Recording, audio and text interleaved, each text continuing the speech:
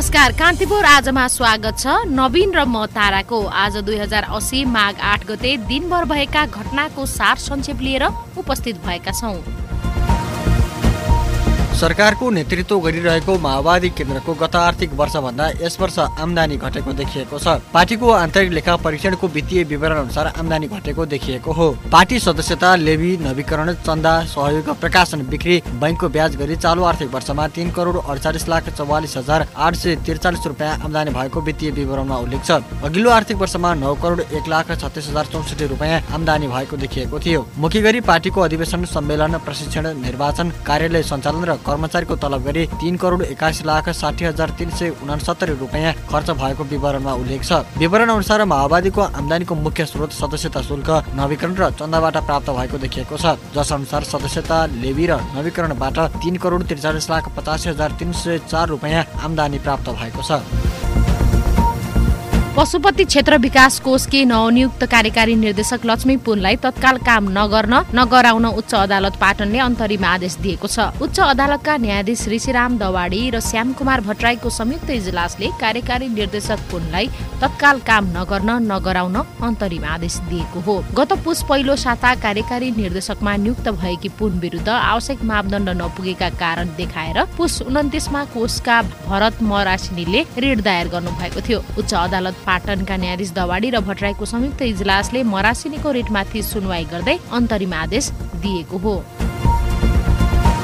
यही माघ 11 गते हुने राष्ट्रिय सभा निर्वाचनका लागि आज राति 12 बजेदेखि प्रचार प्रसार गर्न नपाइने भएको छ। निर्वाचन आयोगले विज्ञप्ति जारी गर्दै आज मध्यरातिदेखि प्रचार प्रसार गर्न निषेध गरिएको जनाएको हो। आयोगका अनुसार मतदान सम्पन्न नभएसम्मका लागि दलका पदाधिकारी, उम्मेद्वार, भातृ संगठन तथा आचार संहिता पालना गर्नुपर्ने अन्य व्यक्ति, संस्था वा निकायले निर्वाचन प्रचार प्रसार तथा कुनै पनि प्रकारका छलफल, अन्तर्क्रिया, सभा, सम्मेलन, कार्यशाला, गोष्ठी सहितका कार्यक्रम गर्न पाइँदैन। त्यस्तै कुनै पनि विधि, प्रक्रिया वा माध्यमबाट मत माग्न तथा सामाजिक सञ्जाल, अनलाइन, छापा वा अन्य कुनै माध्यमबाट राजनीतिक दल वा उम्मेद्वारको पक्ष वा विपक्षमा सन्देश, सूचना वा प्रचारका सामग्री पोस्ट वा सेयर गर्न नपाइने आयोगले जनाएको छ। यसैबीच आयोगले निर्वाचनका लागि आवश्यक सुरक्षा व्यवस्था सहित सम्पूर्ण तयारी पूरा भएको जनाएको छ। राष्ट्रिय सभामा रिक्त 19 जना सदस्यका लागि निर्वाचन हुन लागेको हो। जनता समाजवादी पार्टी जसपा र जनमत पार्टीको विवादका बीच सप्तरीको राजविराज स्थित मधेस कृषि विश्वविद्यालयको भवन शिलान्यास भएको छ। जनमत पार्टीको विरोधका बावजुद जसपाका अध्यक्ष उपेन्द्र यादवले सो विश्वविद्यालयको भवन शिलान्यास गर्नुभएको हो। कडा सुरक्षा व्यवस्थाका बीच अध्यक्ष यादव सो कार्यक्रममा सहभागी हुनुभएको थियो। अध्यक्ष यादवलाई सहभागी गराएर शिलान्यास गरिएको भन्दै जनमत पार्टीका कार्यकर्ता विरोधमा उत्रिएका थिए। प्रदेश सांसद सतीश सिंहको नेतृत्वमा जनमत पार्टीका कार्यकर्ताले कार्यक्रम स्थल नजिक प्रदर्शन गरेका थिए। जसपाका अध्यक्ष यादवलाई प्रमुख अतिथि बनाउन नहुने भन्दै जनमतका नेता कार्यकर्ताले विश्वविद्यालयमा तालाबन्दी गरेर हिजोदेखि नै विरोध जनाएका थिए। शिक्षा, विज्ञान तथा प्रविधि मन्त्रालयले उच्च शिक्षा विधेयकको मस्यौदा सार्वजनिक गरेको छ। मन्त्रालयले राय सुझाव माग गर्दै विधेयकको मस्यौदा मन्त्रालयको वेबसाइटमा राखेको हो। यसअघि सैद्धान्तिक सहमतिका लागि कानुन मन्त्रालय पठाएको विधेयक 2 महिना अघि शिक्षा मन्त्रालय फिर्ता भएको थियो। कानुन मन्त्रालयले विधेयक सरोकारवाला पक्षसँग राय सुझाव र परामर्श लिएर मात्रै अघि बढाउन निर्देशन दिएको थियो। उच्च शिक्षा महाशाखाका सहसचिव श्रीप्रसाद भट्टराईले सरोकारवालाको सुझाव सङ्कलनका लागि विधेयकको मस्यौदा सार्वजनिक गरिएको बताउनुभयो। नक्कली चिकित्सक बनेर बिरामीको स्वास्थ्य परीक्षण गर्दै आएका मोरङको विराटनगरका सम्बुद्ध भट्टाचार्यलाई काठमाडौँ उपत्यका अपराध अनुसन्धान कार्यालयले पक्राउ गरेको छ। 3 वर्ष चीनमा MBBS अध्ययन पश्चात नेपाल आएर काठमाडौँको टिचिङ अस्पतालमा काम गरेको बताउँदै भट्टाचार्यले बिरामीको स्वास्थ्य परीक्षण गर्दै आएका थिए। भट्टाचार्यले टिचिङ अस्पताल सहित नेपाल मेडिकल काउन्सिलबाट अर्काको नाम रहेको सदस्यता नम्बर प्रयोग गरेको पाइएको कार्यालयका प्रहरी निरीक्षक निर्मल कुमार थापाले जानकारी दिनुभयो। विदेश जाने नेपालीहरूका लागि समेत उनले विभिन्न मेडिकल रिपोर्ट बनाइदिने गरेको प्रहरी अनुसन्धानबाट खुलेको छ।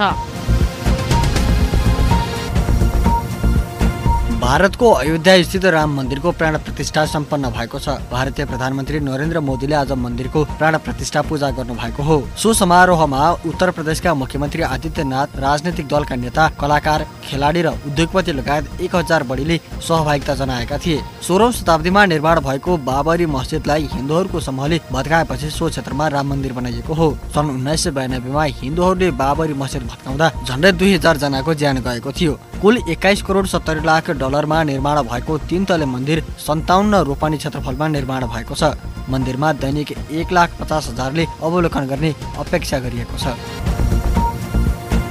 बागमती प्रदेश प्रधानमन्त्री कप 1 दिवसीय पुरुष राष्ट्रिय क्रिकेटको अङ्क तालिकामा शीर्ष स्थानमा उक्लेको छ। पछिल्लो खेलमा आज कर्णाली प्रदेशलाई 7 विकेटले हराएको बागमती 4 जितपछि 8 अङ्क जोड्दै पहिलो स्थानमा पुगेको हो। मूलपानी मैदानमा कर्णालीले दिएको 79 रनको लक्ष्य बागमतीले 13 ओभरमा 3 विकेट गुमाउँदै पूरा गर्यो। उसका लागि ईशान पाण्डेले सर्वाधिक 40 रन जोडे। कर्णालीका दिवानपुरले 3 विकेट लिए। त्यसअघि टस जितेर पहिले ब्याटिङ गरेको कर्णालीले 24 ओभर 2 बलमा अल आउट हुँदै 78 रन बनाएको थियो। आजलाई कान्तिपुर आज यति नै। भोलि पुनः दिनभरका प्रमुख घटनाक्रमहरूको सङ्गालो लिएर आउने नै छौँ। तारा र नवीन बिदा हुन्छौँ। नमस्कार।